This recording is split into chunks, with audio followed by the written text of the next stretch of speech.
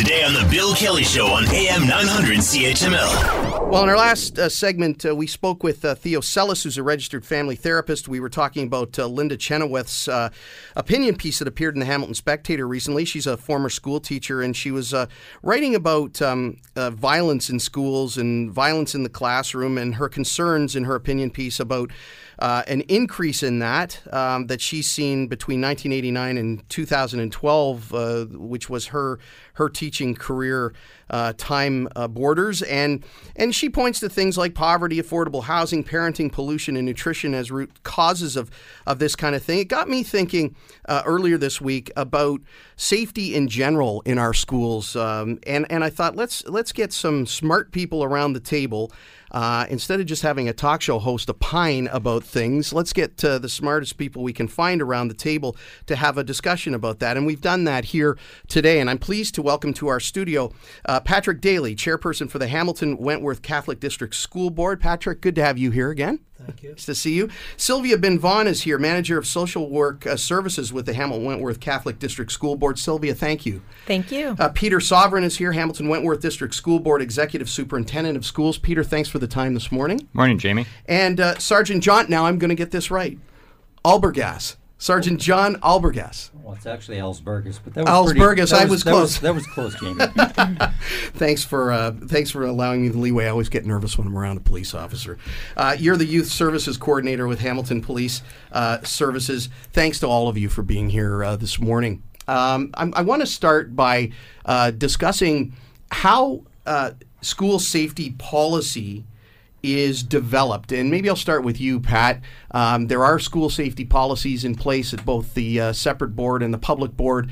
How are those policies developed? Well, Jamie, it would start in many cases flowing from directives, policy memorandums from the Ministry of Education, and in a number of cases, including school safety, obviously being a priority for the government and the school board. So in many cases, it would flow from the government, and they would require boards to put in place policies which meet the regulations of their policy memorandums as well. And I know the public board's a leader in this, and we like to think we are in the development of our own policies. And our staff would then develop those policies, make recommendations to the board. We would consult with parents and the communities and with police services and with these kinds of issues. So it's a lengthy and very well thought out program ending with a policy approved by the board and then implemented by our senior staff and principals.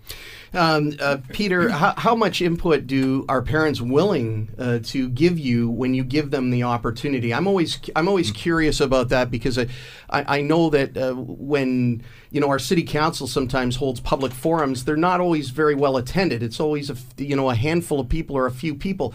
Is that kind of reflected when you give parents or the community at large an opportunity to come forward and speak up about things when they're in development?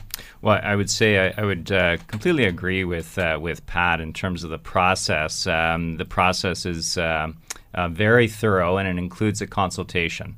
So the consultation will typically be 30 up to 60 days, where we don't just actively go out and speak with parents and community groups, but we give them an opportunity through online surveys that they can provide all of their feedback, and that's all taken very seriously in part of the entire policy development process. John, you're the youth services coordinator with Hamilton Police Services, and I've also heard the term school liaison officer used. Are those two terms synonymous, or are they different? Explain that. They're entirely different. We have 10 school liaison officers, and their primary function is to go to both the elementary and secondary schools to deliver proactive prevention programming. They are in the schools on a daily basis. In fact, last year, our 10 officers did over 2,700 school visits last year to make connections with staff and students. And in addition, they delivered approximately 600 presentations in schools last year. And what are those presentations? What's the content of those? They would deal a lot with bullying. That's a big issue. Appropriate social media use. inappropriate posting of sexual images, which is an ongoing concern.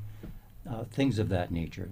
That's their primary purpose. Okay, so when I hear that large number, that number again, how many encounters did you say? Oh, we did over 2,700. 2,700 school visits. So when people hear that number right away and they hear police, they think of something negative. Right away in their minds, they think, oh, if that's the case, we must have a problem if they're doing that. But you're talking about communication and presentation of things that would prevent negative things from occurring. We're talking about proactive prevention approach. Right. to Okay. dealing with So it's very clear then that the police service is there in both the separate and public school boards. You're there. You're engaged in communicating about things that would prevent problems from occurring among the students themselves. Exactly. Want to hear more? Download the podcast on iTunes or Google Play and listen to The Bill Kelly Show weekdays from 9 to noon on AM 900 CHML.